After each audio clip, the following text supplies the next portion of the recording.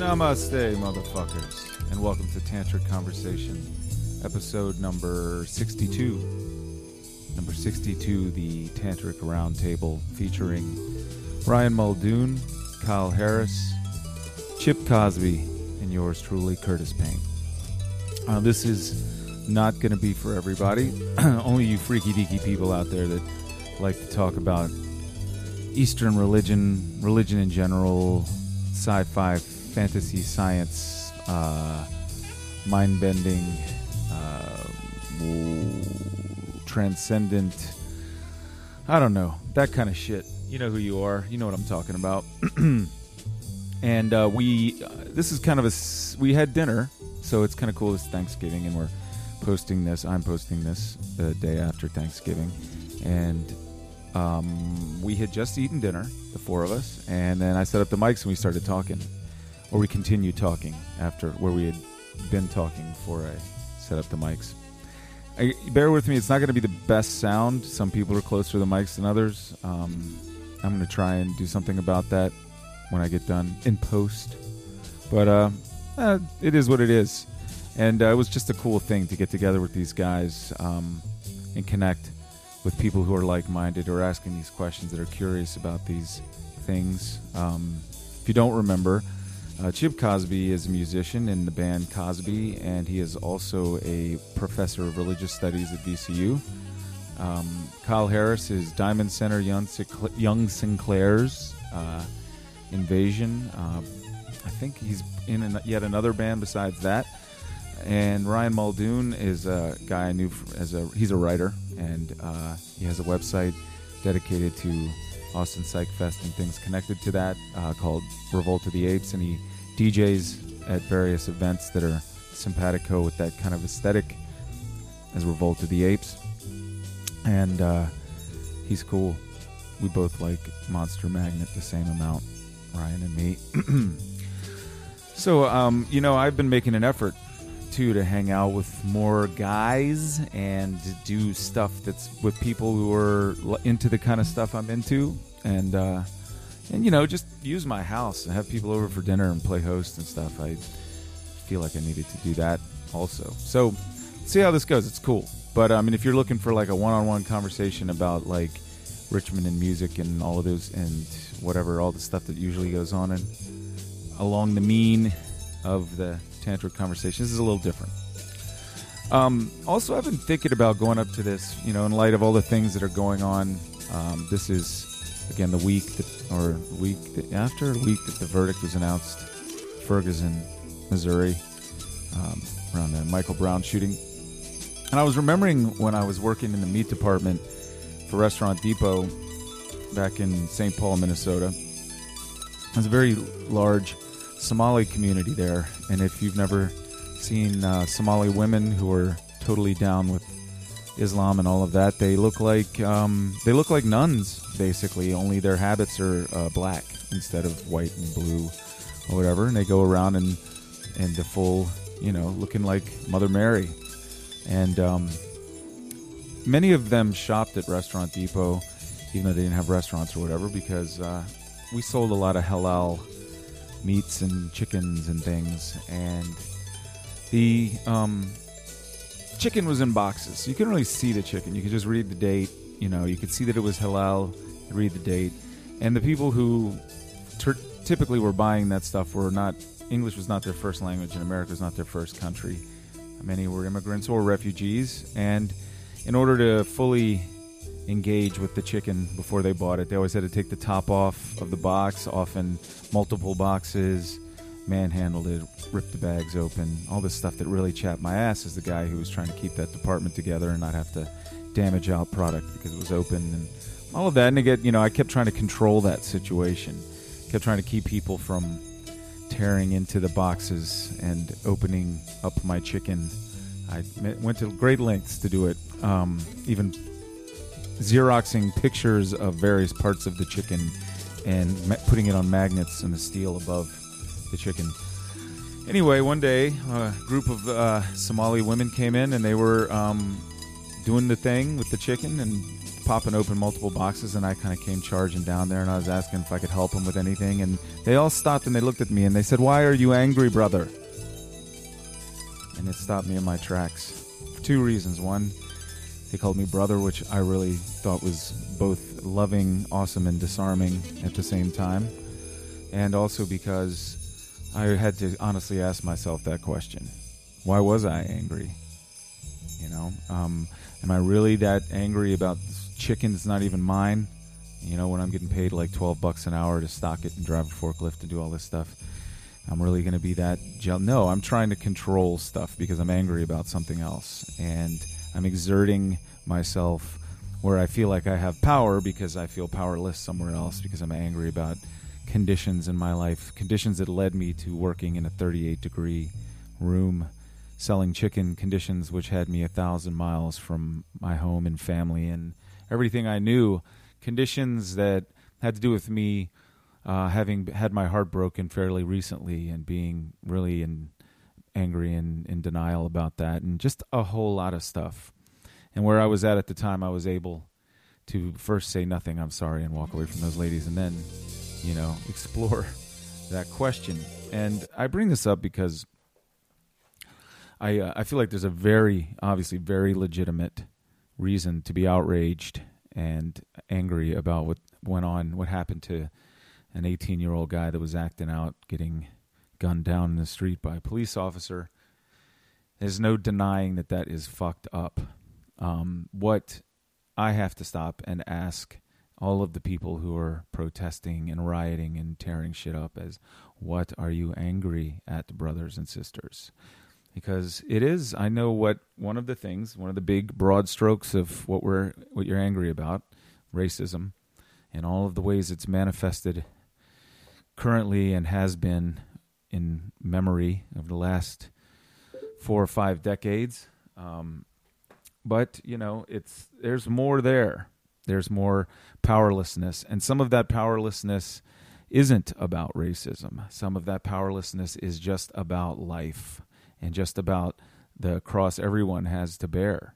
And I feel, you know, when something like this happens, it winds up being a steam valve for all of the frustrations that a human being experiences in life. And when it can be really like, you know, it's clarified by something racist happening, something like that happening, something that outrageous happening.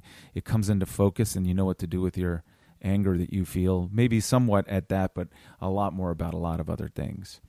And I'm not here to tell anybody else how to feel. I'm just contemplating this stuff and how anger shows up in my own life, how rage shows up in my own life, especially about things that I cannot control or make me feel powerless and make me feel like a victim. And what is my solution in those circumstances, and what I've been attempting to move towards and what I practice is first of letting go of that kind of thing, letting go of that need to be in control, and the delicious feeling of righteous indignation and resentment that comes along with knowing that you're right. You know, it's a hollow victory, I think, to be right a lot of times when you really are still left with the same set of conditions. You still feel the same way at the end of the day. It's not very satisfying. And so I have to acknowledge that, and I have to be mindful of that. And then I have to go out and try to do something positive. And rather than destroy, I think we should build. And rather than point fingers, I think we should, you know, wrap our arms around people and hold hands and join together, because this is just one of many manifestations of man's inhumanity to man. What happened there, and it comes out of fear, it comes out of the unknown, it comes out of powerlessness. That is a particular confluence of feelings, events, of emotions, of all kinds of things that led to one man being dead and another man's life probably being ruined, even if he doesn't go to jail. And you know, I feel compassion for all sides of this situation. And compassion literally means to suffer with. I could put myself in everyone's shoes there. Think about that. Just think about it. I'm not telling anybody what to do or how to feel or how not to feel. I'm just saying, look at it from this perspective. Try that on for size, and without any more preaching on my part. Let's listen to us. I think we can hear everybody. Chip, why don't you do some talking there so I can see what we got. Hey. You hear me? Yeah. I can. Testing. 1, 2. Testing. All right. So what were we just talking about? Interdimensional beings. Everything. They're all around us. Oh, well, okay, so you were saying out there you don't have to be a guru, right? And, like, I never give any thought to gurus other than, as a joke stereotype kind of a thing. Like, the Beatles got brought in or seduced by Mahesh, whatever. What was his name? Yeah, the Maharishi. Yeah. Maharishi Yogi. But, like, so the way that my spirituality works, I guess we kind of got on this, I'm attracted to things that are initially more below the waist, and then that helps guide me into the things that are more, so I guess the tantric, or the physical, the kama stuff does pull me in that direction. And, like, I was attracted to this girl at a coffee shop, and then it turns out she lived in India for a year, and she was over there to train people to work for a publishing company. Nothing particularly spiritual, but she ended up, exploring a lot of the culture and telling me a lot of things. And, and I was really receptive to hearing this stuff from her because she was really beautiful, and, there was this whole level of attraction. But anyway, she talked about the idea of, close teaching and, the guru, one transmission of just one from one person to another. Sure. And for me in AA, the idea is that that's what's going on between a sponsor and a sponsee, but it goes both ways. It's two guys with neither one of them have any authority. One of them has more experience than the other, but the learning is going both ways. Sure. So the idea is that everybody actually can be a guru. Somebody has something to impart, and by engaging in the action of imparting and then receiving, more things occur. Just by getting down into the close teaching thing. And having substantive conversations, which is like, that's why I do this thing, and also why I wanted to get more disparate yet common people together. That's how Nice big common person. Common as in you common ass. Uh-huh. You got a common ass bitch. So, yeah. So you were talking about Ken Wilber, and then I don't know. Yeah. Well, Let's kick this off. talking about kind of what you were just saying. It's just and I'm definitely I feel like in this group I'm probably the newest to this mind opening thing and whatever, but what I'm realizing is that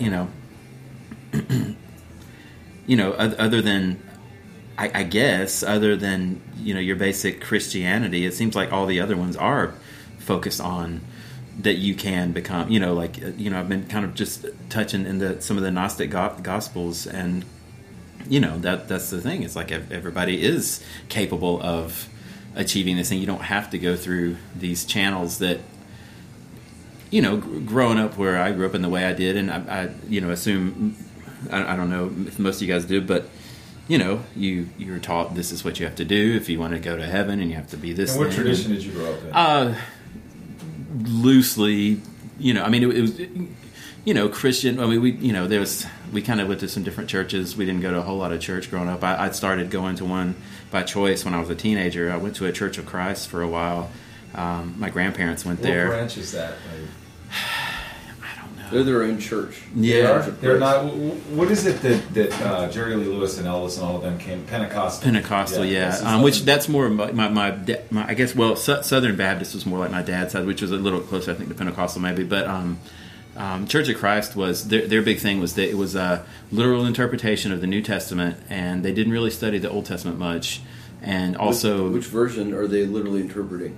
Well, they had the King James version. Is what in English? In English, okay. Yeah. So and also their thing, the biggest thing, the biggest thing that I ended up having the most problem with, which, well, We want to come back to this, but because I want you to continue your train of thought, because you were talking about the idea that so many spiritual traditions really do celebrate the idea of revealing truth on a one-on-one basis, that you don't need necessarily need an intermediary who's going to give it to you, right? Is that? Yeah.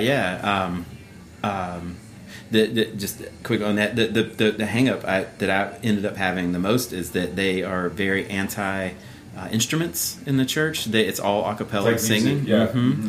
And so, because I think it says make a joyful noise unto the Lord, which doesn't say play an instrument unto the Lord. So that was like the translation. And it doesn't not say playing an instrument either. Well, that's what I'm saying. But it didn't say it. So that's they're sticking. But that was a Baptist thing, and all of that is that the human voice is the most reflective of God, which I don't disagree with.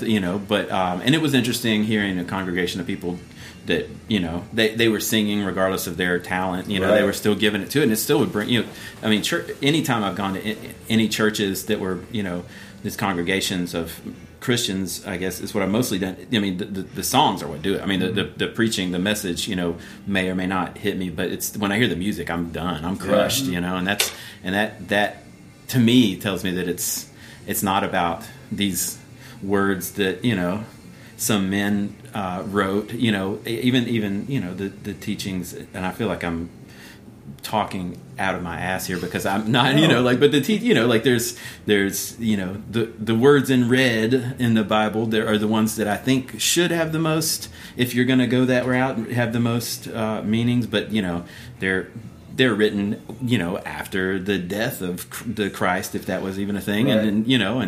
and but people are taking this literally, and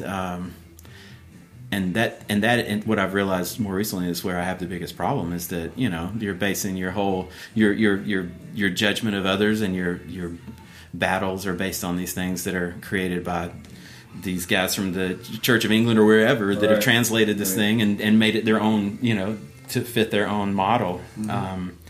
Could it be seen that literalism is maybe the work of the devil? Yeah. The inability to actually comprehend and to receive and to identify with the truth, and to internalize the truth. But to have a superficial relationship with it. And I had a thought in this very room not that long ago that what was being very dubiously offered by Satan in the Garden of Eden when they ate from the tree of knowledge was this synthetic plastic superficial knowledge. The very conceit that you can know a thing. That's right. By naming it, and by putting your brain all over it in a particular kind of way.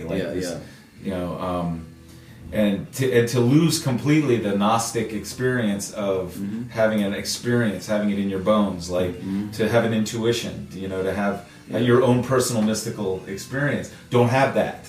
Just go around thinking you know shit. Thinking you've mastered it, thinking you've got on top of it. Correct me if I'm wrong, but isn't the Gnostical approach is that God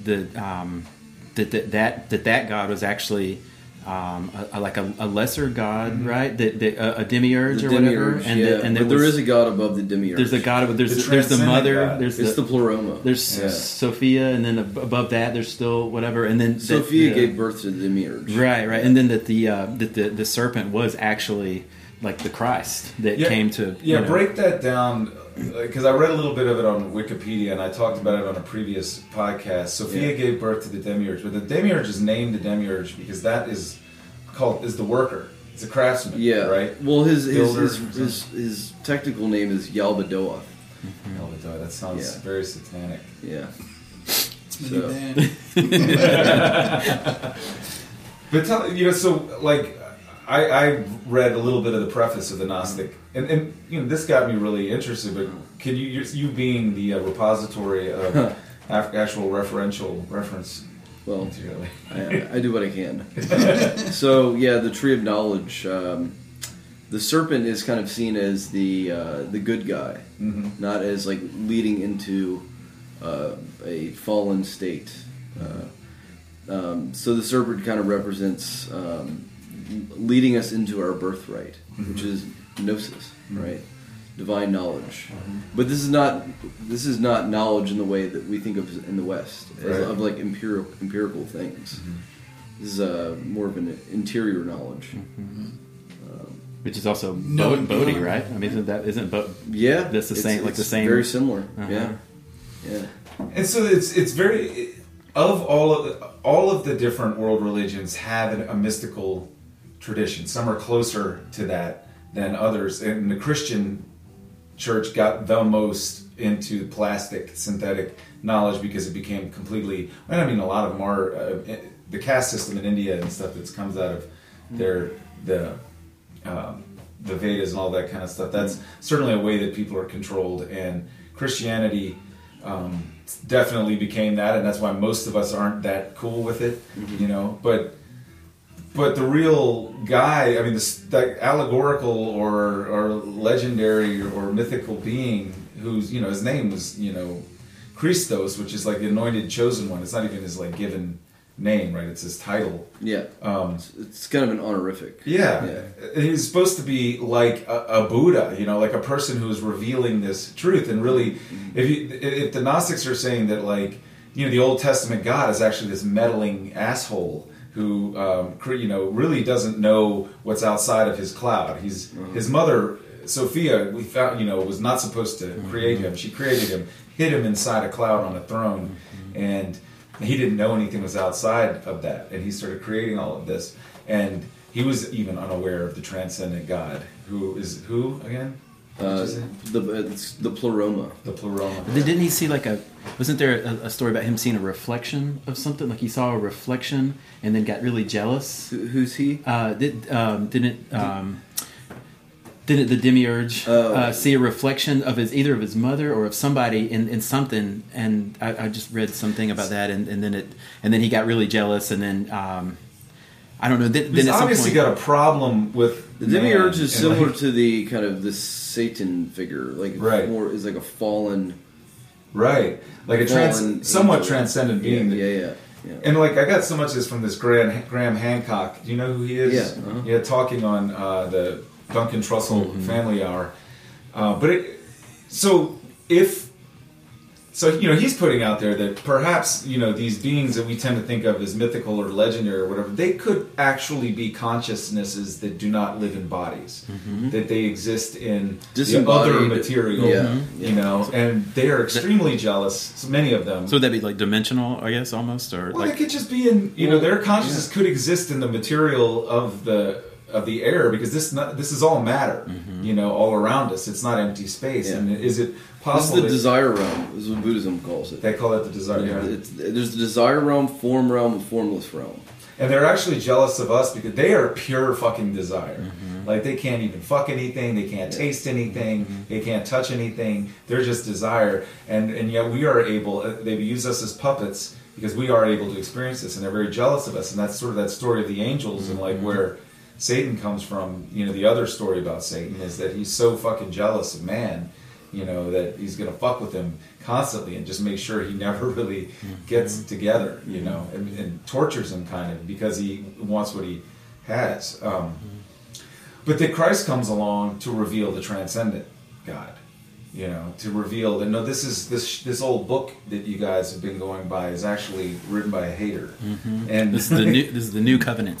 Right. The New Testament. Yeah, the new covenant. And he doesn't teach the same way. You know, he doesn't really hand out laws and stuff like that. He sets an example and he lives, you know, he reveals these things by doing, you know. Right. And like these, the miracles have gotten seriously bastardized into magic tricks, but I imagine they were probably more like koans. Like, you'd say, look, all of you people that have some fish and some bread, you get together, everybody's got enough to eat. So you should stop being so selfish and, you know, share. And so we've thrown the baby out with the bathwater with Christianity. I think it's another great tradition of the same things that I like about Buddhism, and the idea of revealing that what you think you know ain't it. That there are all of these counterintuitive things will actually point at your true intuition. You know, that heart, that thing you know that you don't know you know. You know, it's like the Grateful Dead, man. The band's awesome, but the fans are terrible. Yeah.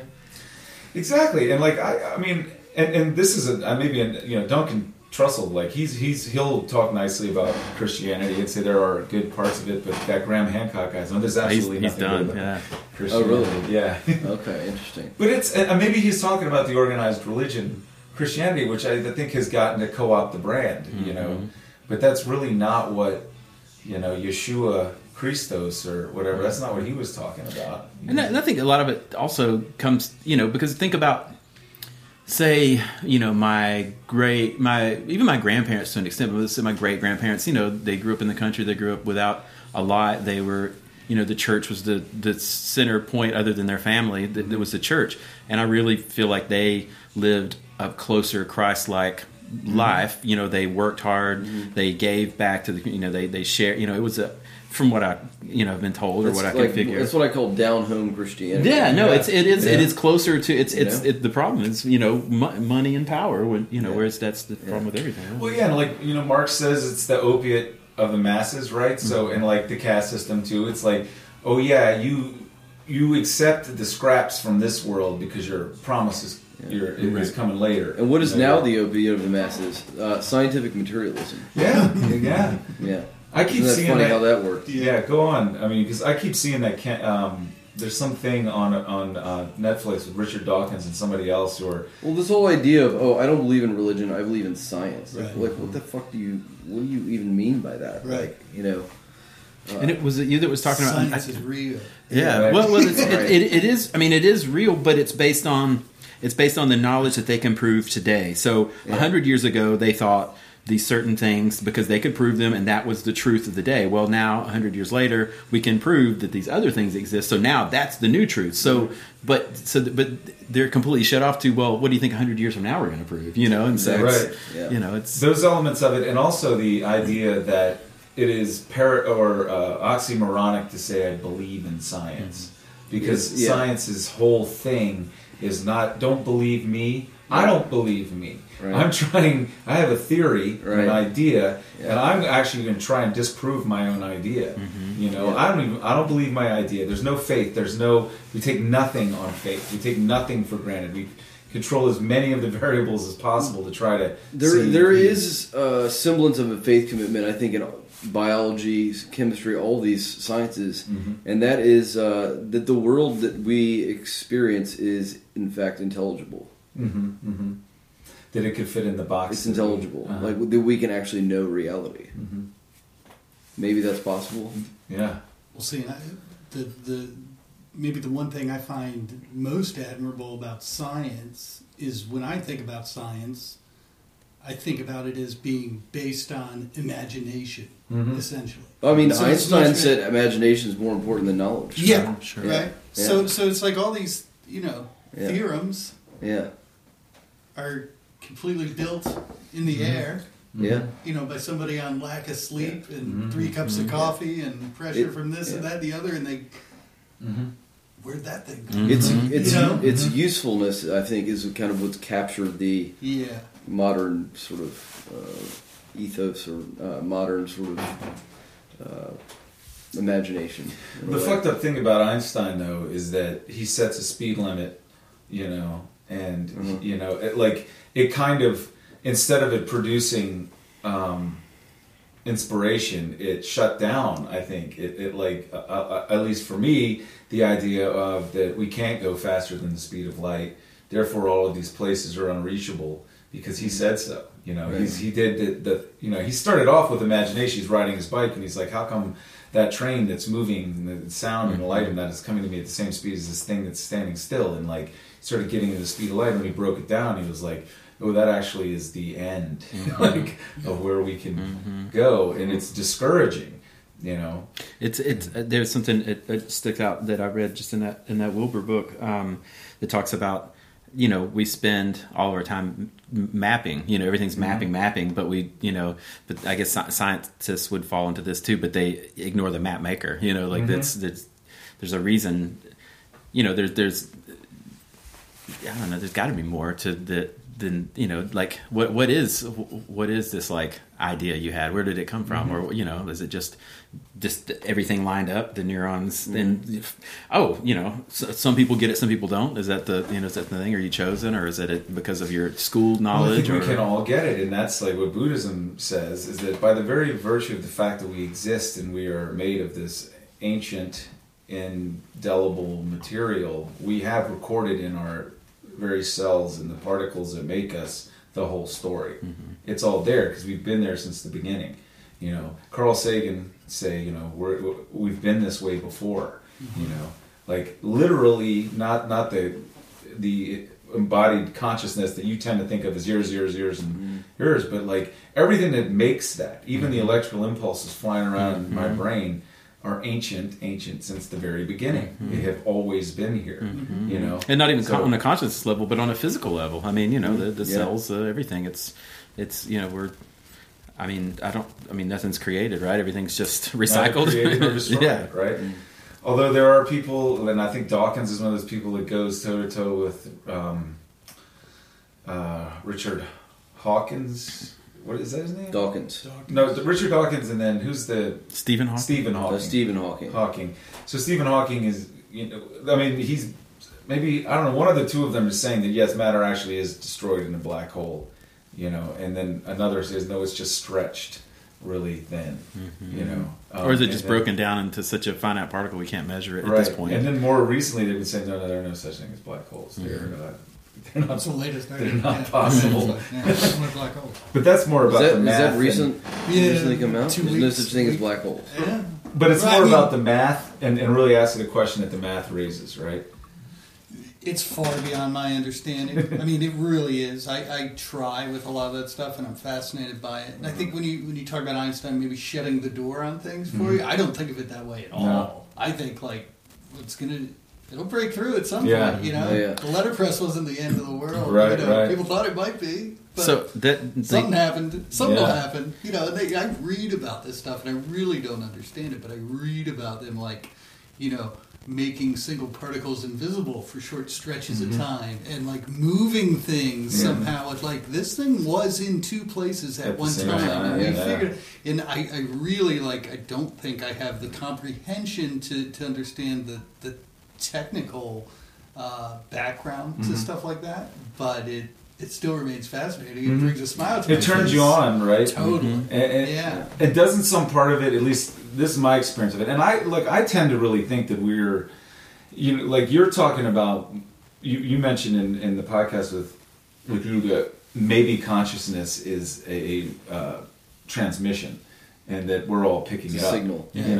And maybe we're all picking up the same consciousness, and really, we're not we're actually all on this same wavelength, and so therefore, even if I can't get my head around down to the most minute detail they're talking about, something about that rings a bell with me. I'm like, yes, somehow it almost and makes sense. that signal, that consciousness. I would term it like Brahman or God or that which is contains unconditioned truth, unconditioned beauty, unconditioned justice, all those things. Those things that we kind of barely glimpse, but we all know intimately.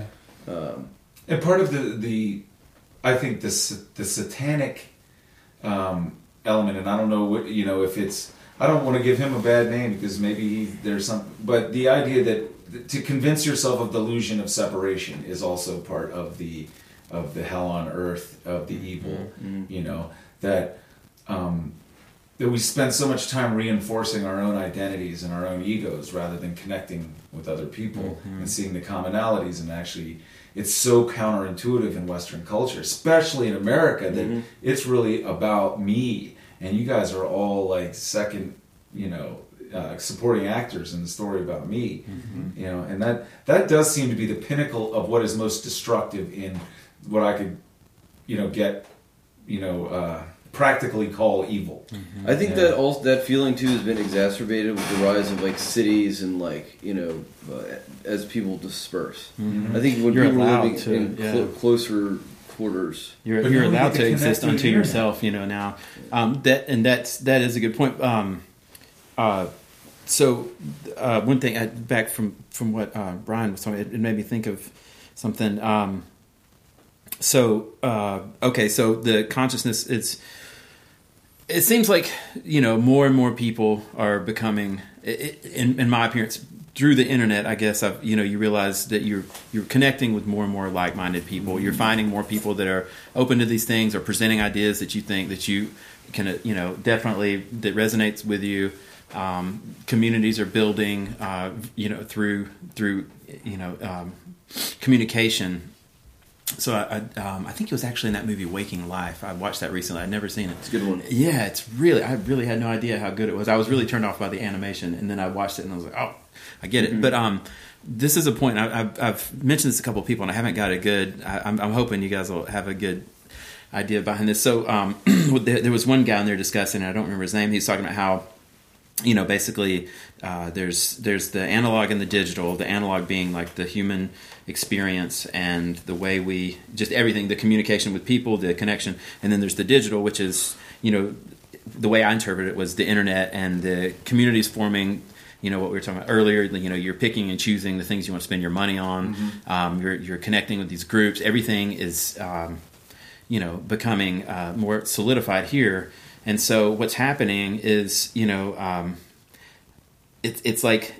we're moving, in like a conical or like a telescoping, I think is the way you referred to it, in a telescoping fashion with technology, slowly becoming more. I mean, as we have, these devices that are these smart devices, everything, and so at some point, it's like when is it going to apex? When are we going to reach that peak where when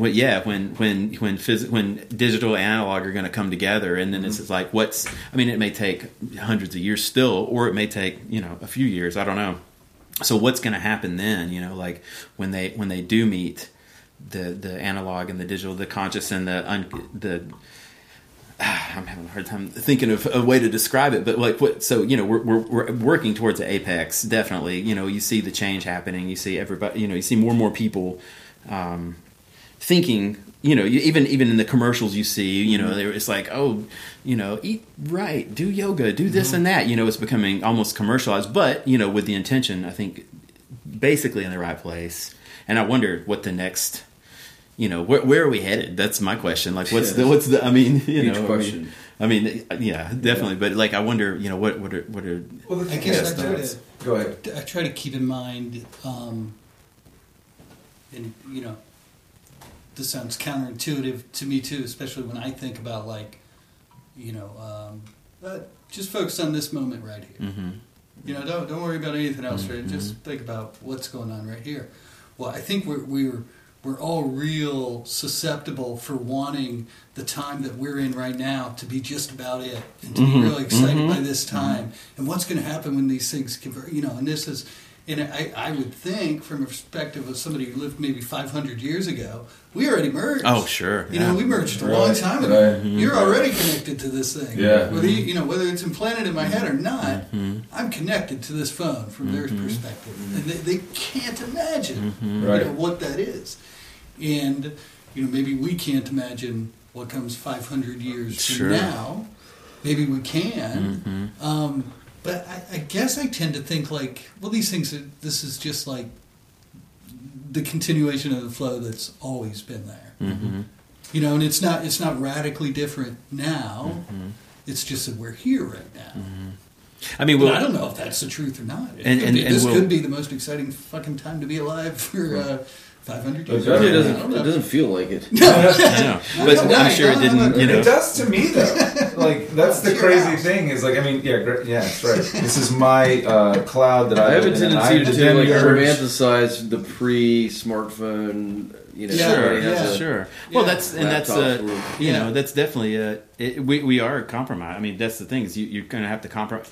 And even like you're talking about cities, like you have the access to these things, but what you're compromised is you can't go do whatever. Well, you're fucked if you have to fend for yourself and you're completely dependent upon the infrastructure of a city, and you are isolated actually in a way, not just that separation from other people, but separation from that which sustains you. You have created all of these intermediaries. You don't know how to feed yourself, And I mean, that's one of the things I think is really wonderful about Richmond is that we didn't get that. We failed at becoming that, you know. So there's still a lot of access here to that which would sustain somebody, you know.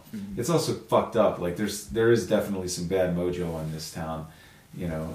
But I think it's being gradually sort of exorcised. But I want to go back. My feeling about the digital stuff, first of all, is that it's not artificial. You know, it's no more artificial than a bird building a nest to me. We've pulled digital shit. Silicone is natural. You know, what we're making computers out of is natural world stuff. We're combining it in a different way, the same way that we stuck a stick on the end of a rock and it became an axe. You know, these are extensions of our nature. They're tools. They improve something that we want to improve upon. You know, we wanted a better way to skin an animal than tearing it with our fingers, so we got a sharp rock. You know, there's a desire and a need and an intuition and all of this to connecting like this. And for me, it has been a miraculous thing because I've existed completely isolated, surrounded by people most of my life. And being able to listen to podcasts has brought me out into the world in a way that, you know, I hadn't come out before. You know, I would be around people and I would have my guard up, but this allows the space for vulnerability.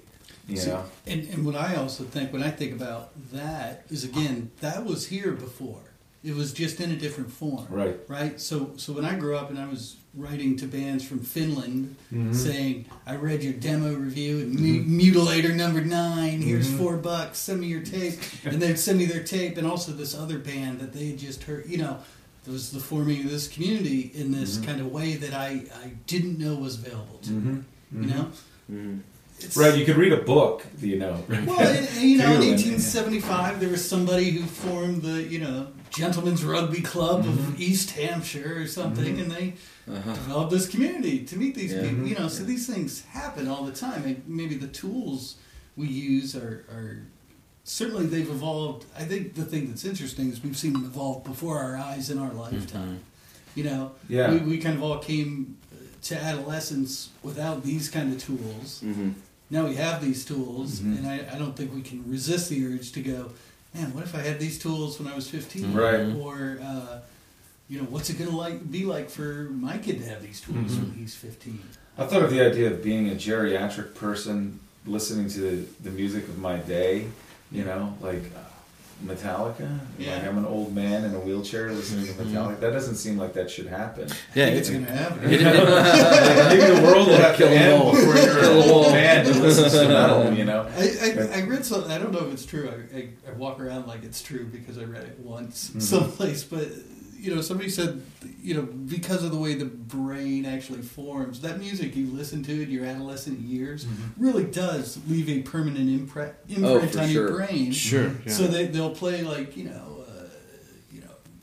a sonata for somebody at 88 years old that they haven't heard for 60 years, and they get this instant shock of recognition, and they love it. Do you think we're going to be sitting around in a fucking old folks home with, you know, Master of Puppets? Yes, playing? Because it already happens. I mean, I think that's why. I think that's why classic rock happened.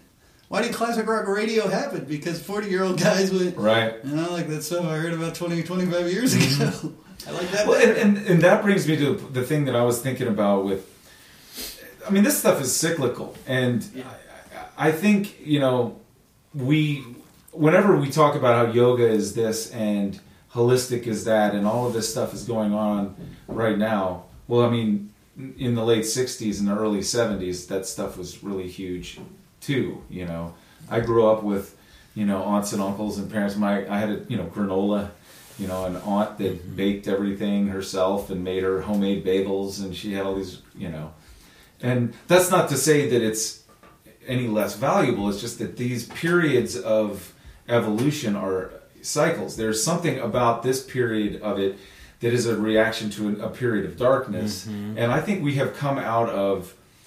We're emerging from buying all of this shit that is being sold to the suckers all the time. Politically, commercially, everything. All the ways that we have been totally. Like Americans believed that we were hearing the truth, and the Russians were like, it's so hilarious. I mean, Right. we know we're getting propaganda. You don't. Right.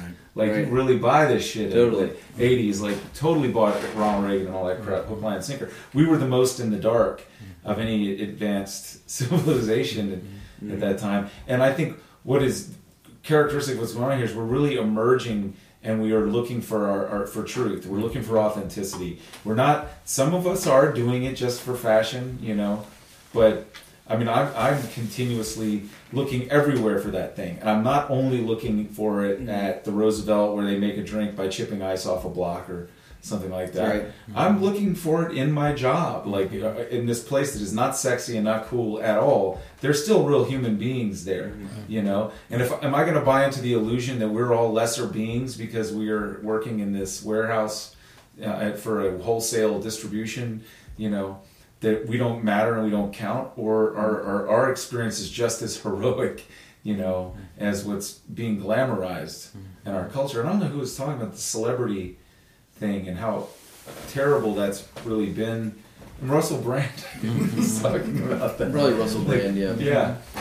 But you're saying about the so you had the in the 70s and 80s you had like the one far out aunt that made this stuff, Right. but what has happened, and I think is it's like concentric circle. It's like every swath is bigger. So it's a spiral. she spawned Right. out maybe she knew people and then they knew people. So now it's like, how many people now do you know? It got that put does down that? and it got buried in the 80s. This whole movement, everything that happened in the 60s, it didn't get destroyed, but it got discredited, and a lot of people sold out, And that's the biggest thing capitalism has been able to do over and over again is you make enough noise, they'll just pay you off. They'll shut you up. Like, Chuck D, and all of the very rebellious hip hop and rap artists of the 90s got paid and got quiet, Do you not? I don't know. I don't know what Chuck's bank account looks like. All right, but don't let me just say shit like that. No, because I think articulate an argument against it just seems like I guess the easiest way to say is something you said before. It's separating yourself. Like somehow it's like Chuck D over there, he sold out, and I'm not going to do it. I don't know. Well, no, I'm not D saying did. that. What I'm saying is that, like, I think. Well, I do. I think the revolution that was trying to happen in the '60s was ultimately seen as a failure. Yeah, because they were trying to go at it externally, right, rather than actually work on themselves, right, in a deep way. And then they all So became conservatives. It was They got also older, kind of like right. And these are people who came up in the McCarthy era, and then they and really they ultimately that was how they were formed, and they wanted to go back to that. So they were created. They were violently, not violently, but like harshly rebelling against that. Whereas, like you said, if it was, maybe it's taken 40 years to, think like, okay, well, they were onto something, but just, maybe the approach was a little too severe, right? Which needed to happen at that time, I think. I mean, the country needed to be turned over, sure. but and they set the groundwork, with everything from the drugs to the, everything. It's kind of the waves were just now kind of like, okay, this is what was going on. Now it's time for us to really feel but it. It's, I mean, you're first of all, if any of those people walked in this room right now, they'd feel right at home. This is like, there's nothing about this environment that is different, like except this thing, this computer. But turn that into a reel-to-reel tape machine. Because that's really all it is. It's bigger, it's more like efficient than that was. But the conversation we're having would be right at home. Sure. And so that's obviously didn't go away. It went out of fashion. It stopped being the thing that everybody was into, but it didn't go away. It continued. And this is, towards... And it didn't just begin there either. Right. Yeah. It's You know what I right. mean? Right. That's what I mean about, like, man, there's always this strand you We're a can part of a follow. long tradition, right? Right. But we're part of it. That's not to minimalize what is happening that right now for you is a revelation. Have you read, you know what the long tail theory is? Ah. The guy's, I think, the founder of Wired came up with that. And he says the benefit of the internet is essentially the long tail theory, meaning you can leave something online It'll develop a life of its own. Yeah. You don't have to rush it to market. Long sell tail it is in before- story? Or, Long tail is in, is a story is it- or is a long life. You know, just it can exist in this digital form. It doesn't have to be, fresh stock doesn't have to Right. be turned over. So Nobody's something gonna you be- did 12 years ago may become relevant next week. And as long as it has a home online, Right. And Which somebody is a- will find no it. resources. Yeah. No resources are being burned, whereas the books went out of print. People stopped printing them; they went away. And this digital medium is just zeros and ones, and it doesn't cost anybody anything except the electricity. This is a cheap piece of shit laptop here I got for $80, but it does really amazing stuff, basically, and I can keep doing it. I can erase it and put something else on it. So yeah, I mean, I don't. The most important thing to me is that we not think either we're very important or we're not important at all. It's the humility thing. I'm really turned on by the idea of just being part of that, and the tale, the yarn, the story, because you are a part of it. Yeah, I cannot not be a part of it. There's the only thing that makes me not a part of it is my perception. Yeah. The truth, the absolute, undeniable, indelible truth is that I have been, everything that I am has been around for eons, literally, like billions and billions. And maybe beyond time itself. Sure. Yeah. Well, yeah, and that's an interesting time. All right. Yeah. That we just made that up, right? You made it up, yeah. To measure things, right? And yet we talk about it like it exists outside of our use of it. Yeah. The first use of a clock was in a Christian monastery. Was it? Yeah. For what purpose? So they would know when they were going into the refectory for prayer or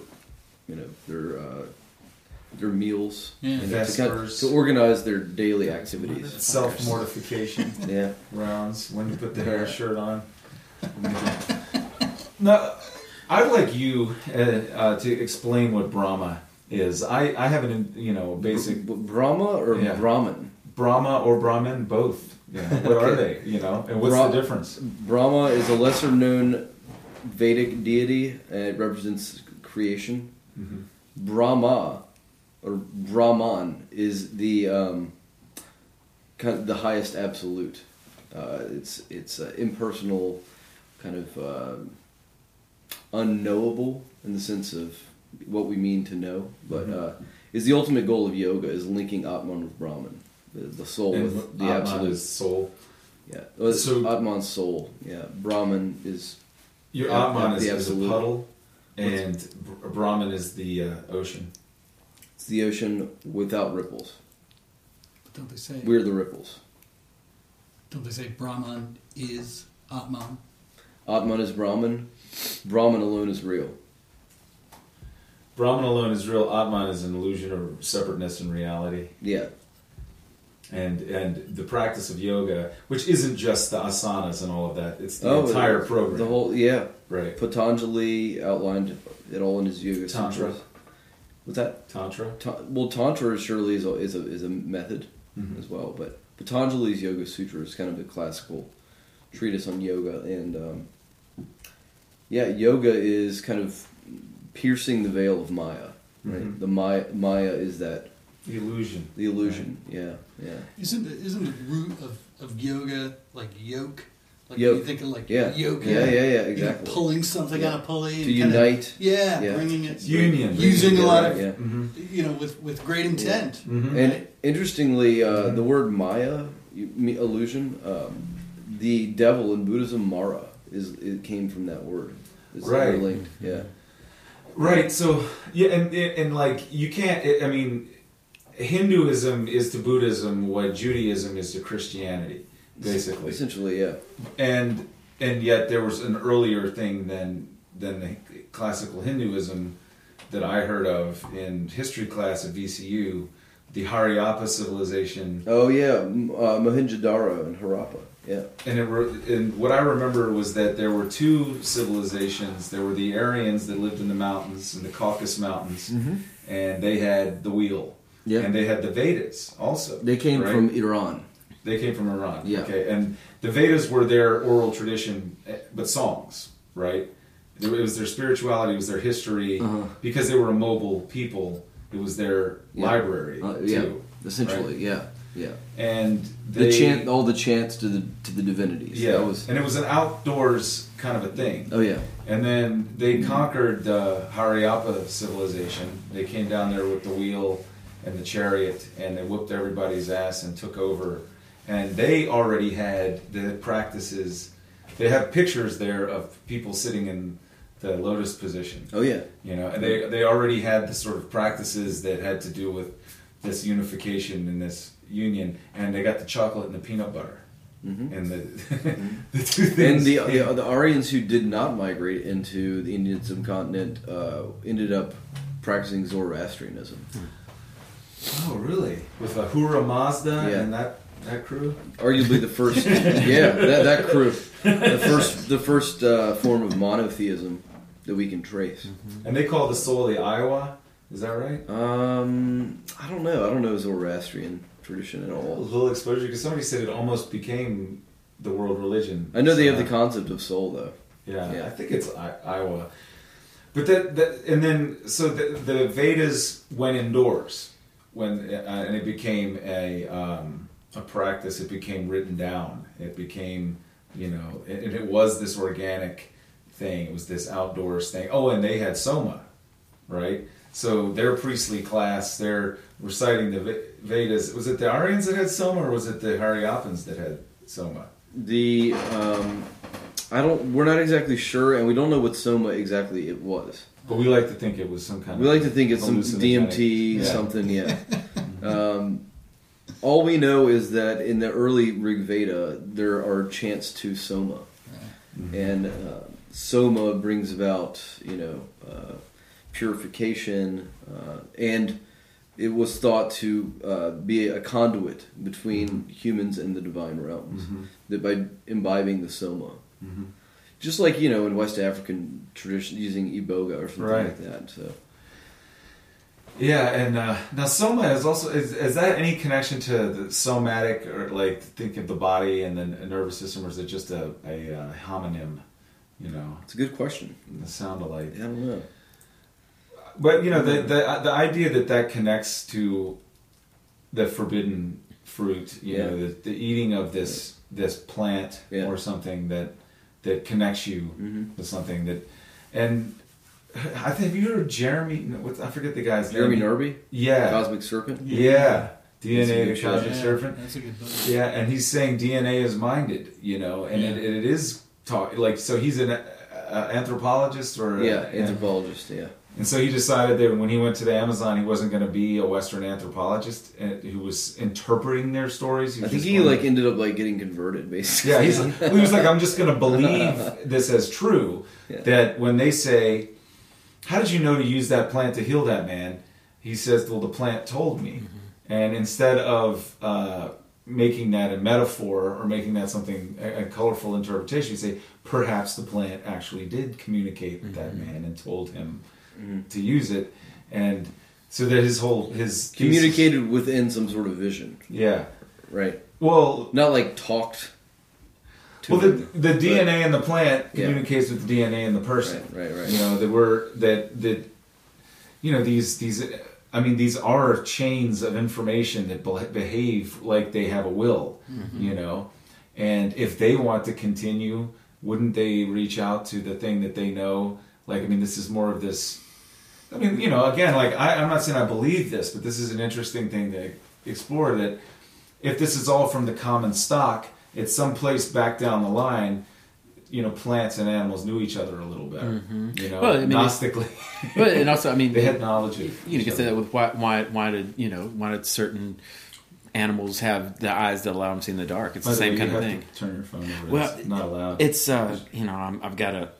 I've got some people stranded at a moon gathering, so I'm on a limited time. Yeah, so I'm waiting. I'm trying to get my I'm trying to get my bearings on how much before the proverbial shit hits the fan. Before your coach turns into a pumpkin. Before the baby turns into a screaming mess. But so far so good.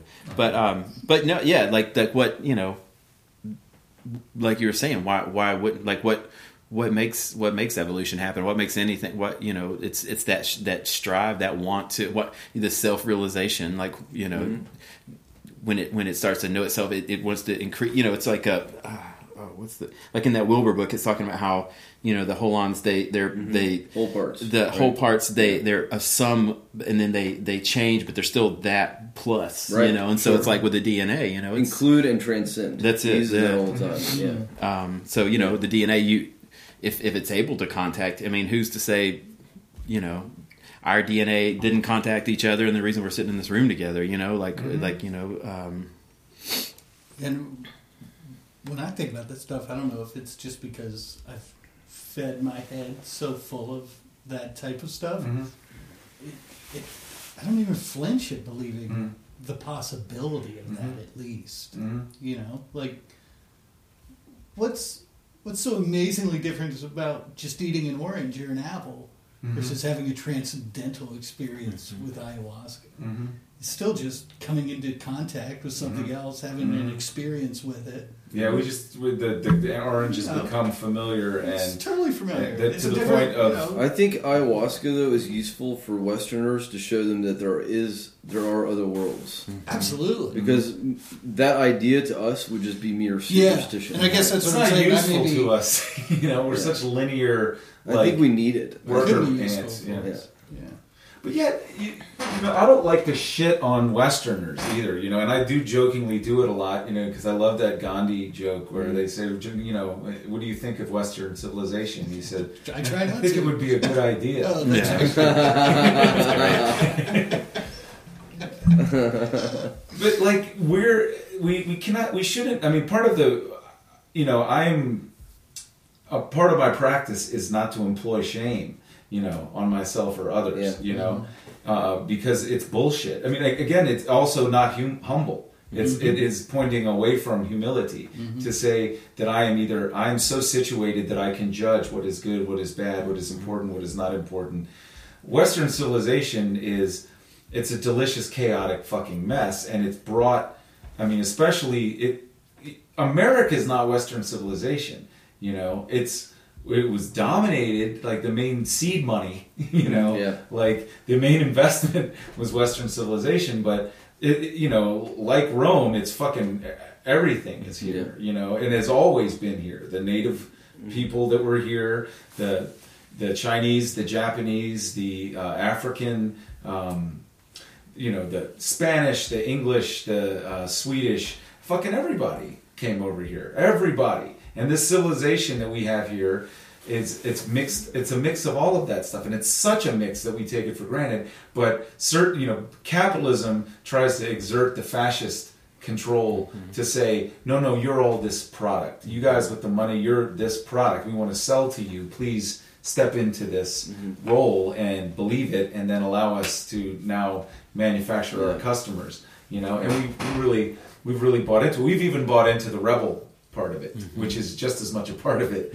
as buying into it. I mean, as you know, we all look very similar all over the fucking country. The four guys that are sitting at this table, you know, there's four of us in Seattle and four in Austin, Texas. Instead of just kind of focusing in on Western culture, I could say any culture that has a post-industrial mindset that isn't grounded in the spiritual wisdom of the elders, elder traditions, that do recognize these other worlds as ontologically existing. And I think there's a certain amount of... What do you mean by other worlds when you say that? You know, the ayahuasca, it helps the Westerners see that there are... other dimensions, either within us or outside of us. And do you mean like the kinds of dimensions that scientists speak of, that the many worlds interpretations? But the mindset in our contemporary kind of culture is that, you know, that's all kind of like airy-fairy sort of that's something science deals with. I could never have any sort of personal experience with that.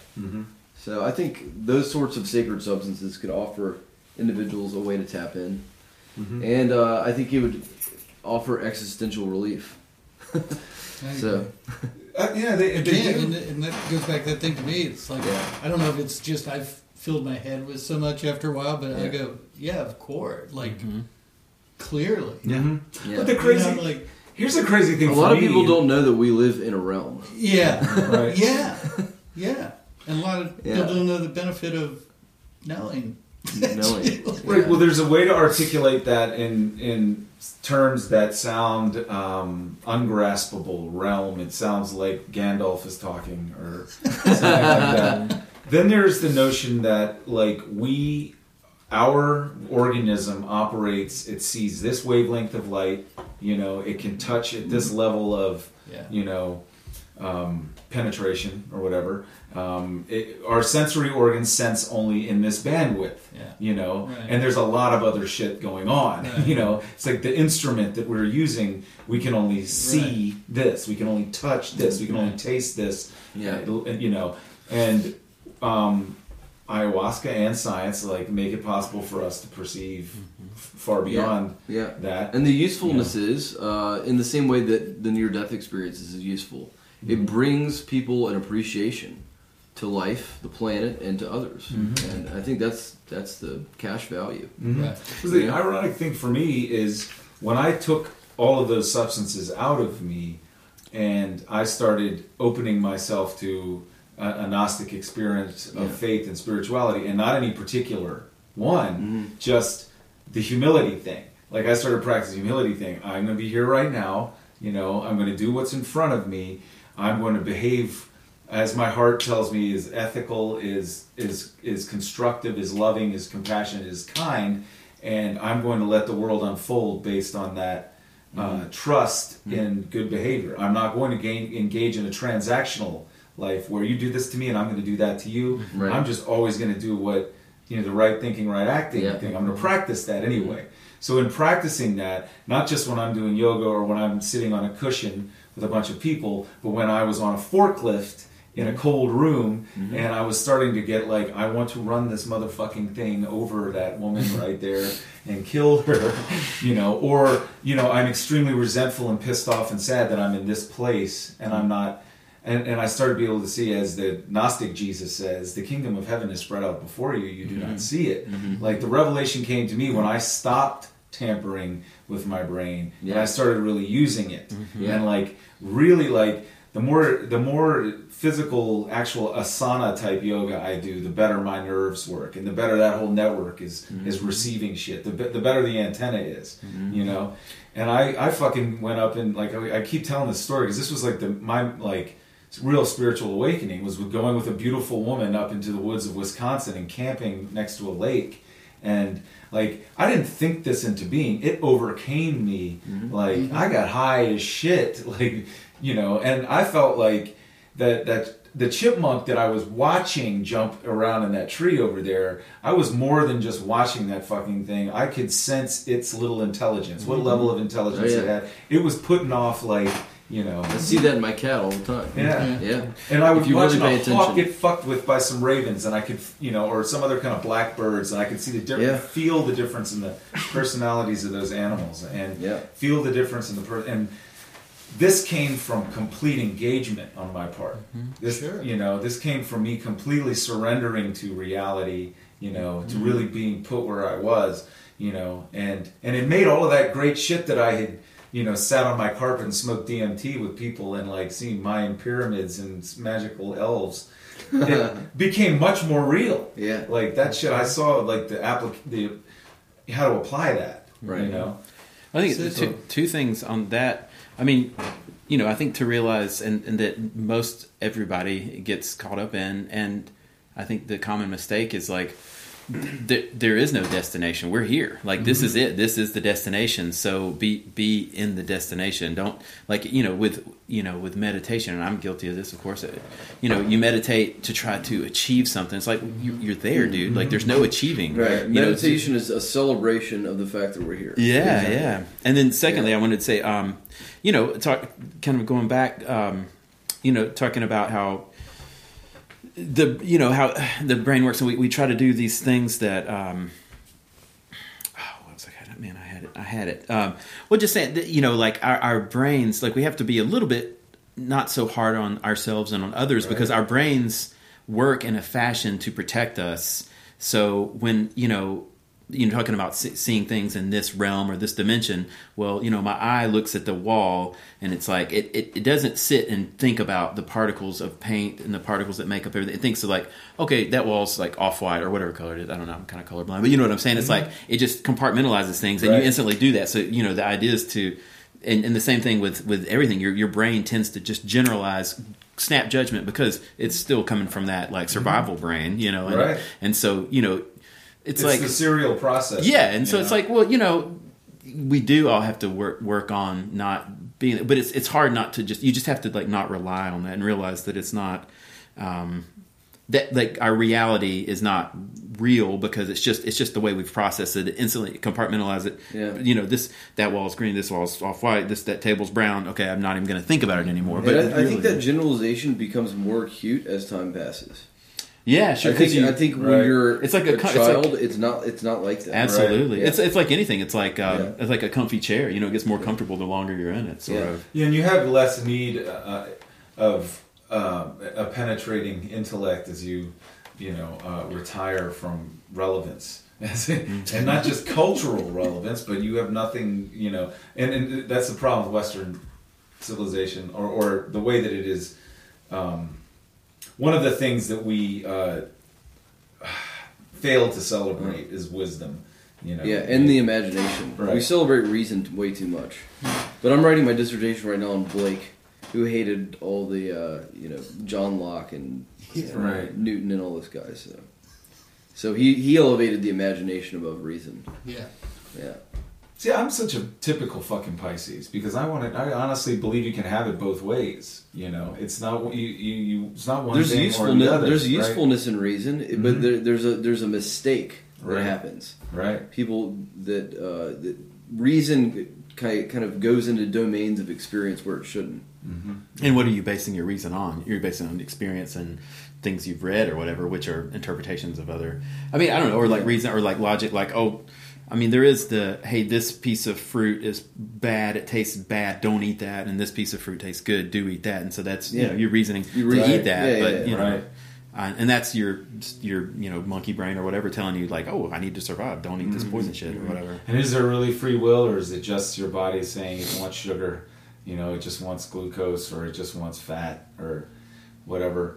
And then that's I think not we have free will. I think like, we have free will, but I can't explain why. Yeah, that's a good way to put it. Yeah. I think about that. I think about free will all the time. I think free will remains because it's the unanswerable. Because it's in that what would Kant call it, like a noumenal idea. What's that mean? It's like there's noumenal, phenomenal. And phenomenal is like we can have an experience of it. Yeah. Free will, the idea of love, the idea of God, the idea of the soul. Right. We have no experience of it, but we still care about it. Right. So those are the noumenal ideas that come with the human experience. And my feeling, the reason that the why of it is there. I believe in the beginning there was a will. There was some fucking desire and will for the first thing to move from the spot from which it originated and to complexify. It realized itself, and then it decided to change and grow and add to itself. I guess I don't know. Maybe. I think at the beginning it was all noumenal, and as it complexified, it began to experience phenomena and lost its. Maybe the noumenal could only experience itself in and through the phenomenal. Yeah. That's very white-heady. Yeah, and I think it was Philip K. Dick even said it that it came into being a consciousness without form, and over millennia formed into the sensory organs that we are, so that it could regard itself. Mm-hmm. But at some point, that's got to we cannot be so committed to the illusion. And I think you and I talked about this. You can't, and that's why I love talking about illusion. Yeah. Do you make a distinction between illusion and delusion? Not really. No, I don't either. No, it's the same thing. It's all poison. Yeah, it's all I tend to say delusion. Yeah. Mm-hmm. Okay. And I don't know why. I'm a delusionist. Well, delusion's used when they talk about three poisons: greed, hatred, delusion. Right. So, thinking that you know anything, it's a very Is that the eating of the fruit, thinking you know something? Yes, I began this conversation saying that I think the real fall from grace is the commitment to knowing. Yeah. In that synthetic, in that artificial, superficial way. Yeah. Isn't there a reading of that Epistemological pompousness. Right, because you're missing out on that which really... okay, if there's a will, and the will of God, for instance, Godhead, Brahman, and if that's describing that unformed thing that was the Big Bang, maybe, right? If that's describing that, it's got a will, and that will is towards delight, living, play, life, and our will is much more painful and destructive. It's committed to our individual, personal delusion of an ego. Nietzsche said something like, in any attempt to know anything, there's a drop of like misery or something. Yeah. Any time we think we know something, there's something that gets cut or traumatized. That's what I was saying outside about. Yeah. When we talk about it, we're moving away from it. Yeah, that's right. Yeah. Sometimes, maybe all the time. I don't know. Isn't there a reading of the kind of Adam and Eve story? This may be Joseph Campbell, or if I just love Joseph think Campbell. everything is Joseph Campbell. That it's kind of like this is the story of birth. Really, all this is the story of being content in the womb, which is the Garden of Eden. The Garden of Eden, the pre-lapsarian Being state. dismissed from the womb, Right. where you now have It's to a land make of these Nod, it used to be. choices. Sure. You do have to kind of make these choices, and things aren't comfortable, and you are kind of Right. cast out. Right. I think there's That's when you become That state- alive. multiple reads, and I think Yeah. each of them have truthiness When to you're them. writing your thing about the loss of innocence, right? Yeah. Well, I maybe the eating of the fruit also is the emergence of the ego. So, Yeah, right. which is happens from innocence into experience. Blake has this whole idea of the contrary states of the soul. What are they? Well, innocence is a state that he identifies with wisdom and spontaneity and imagination and joy and exuberance. Yeah. And experience, on the other hand, is the opposite end of that. He uses words like, dark. Drudgery. What's it like? Because it's Reason, reflection on reflection on something that's already happened, or reflection on realizations, I guess, or When you're wise, you think you know shit. It's therefore you stop exploring it's it, like you a stop state experiencing of it. mind that is that bases everything on like from its self consciousness or self aware viewpoint. It's like it's like a calculative way of perceiving the world. Just It's feeds on itself. non-spontaneous. Well, like you said, multiple reads, and that is a good read, and also the sense that other living creatures, for which we bear all resemblance to, except for our experience of life, which is so full of suffering, so full of unnecessary suffering, like of fear of the future, of things that haven't happened, or agony over things that are over, that are in the past. That with that consciousness, with the ability to think abstractly and the ability to make tools and to make plans and all of that stuff, we lost the ability to be just in the moment like the rest of the animals are. Right. And that state of existence is the Eden. He also says that it's necessary. Yeah. The fall is a necessary fall. But there's another state after that. Once you've integrated the experienced state of the soul back into This is Blake that says innocence, you move to what's called organized innocence. Yeah. I think that's We've got I this like whole that. structure. Yeah. That might be where I'm at right now. Organized innocence is similar to like the way they say that very spiritual people often appear very childish. Yeah. And very Yeah. simple. It's the joke of the universe. Yeah, it's like the yeah, big yeah. laugh, the big ha. Guess what? Yeah. Whatever. Yeah. On that note, I'm sorry, I There gotta you go. It's good bounce. stuff. Yeah, I It's got a good note. Yeah, this is as good a place as any. Well, hey, thank you guys all for This is coming over awesome. and having Yeah, dinner. this is. and, I appreciate it, man. We need to have a name for this event. Organized innocence. Hey, There- hey. Yeah, I like that. Organized innocence. Part one. Brought to you by Yeah. Central Conversation. Trademark registered.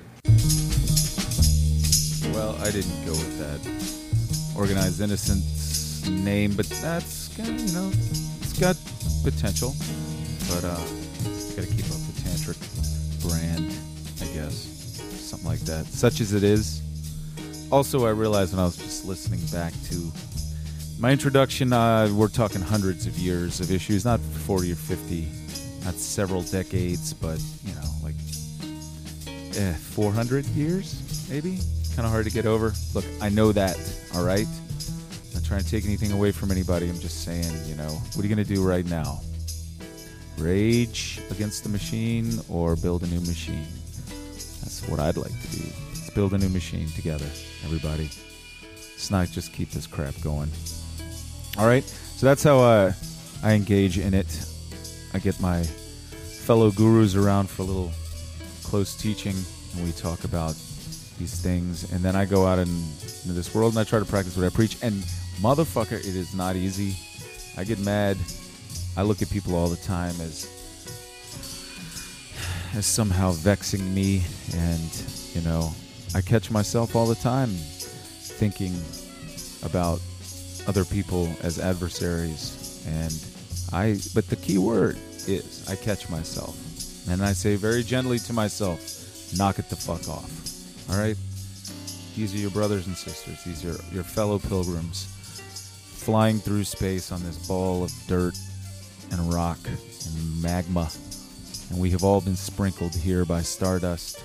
And we have come a long way across the cosmos, the void, to take form here. And we have no idea what this is all about, this mystery is all about.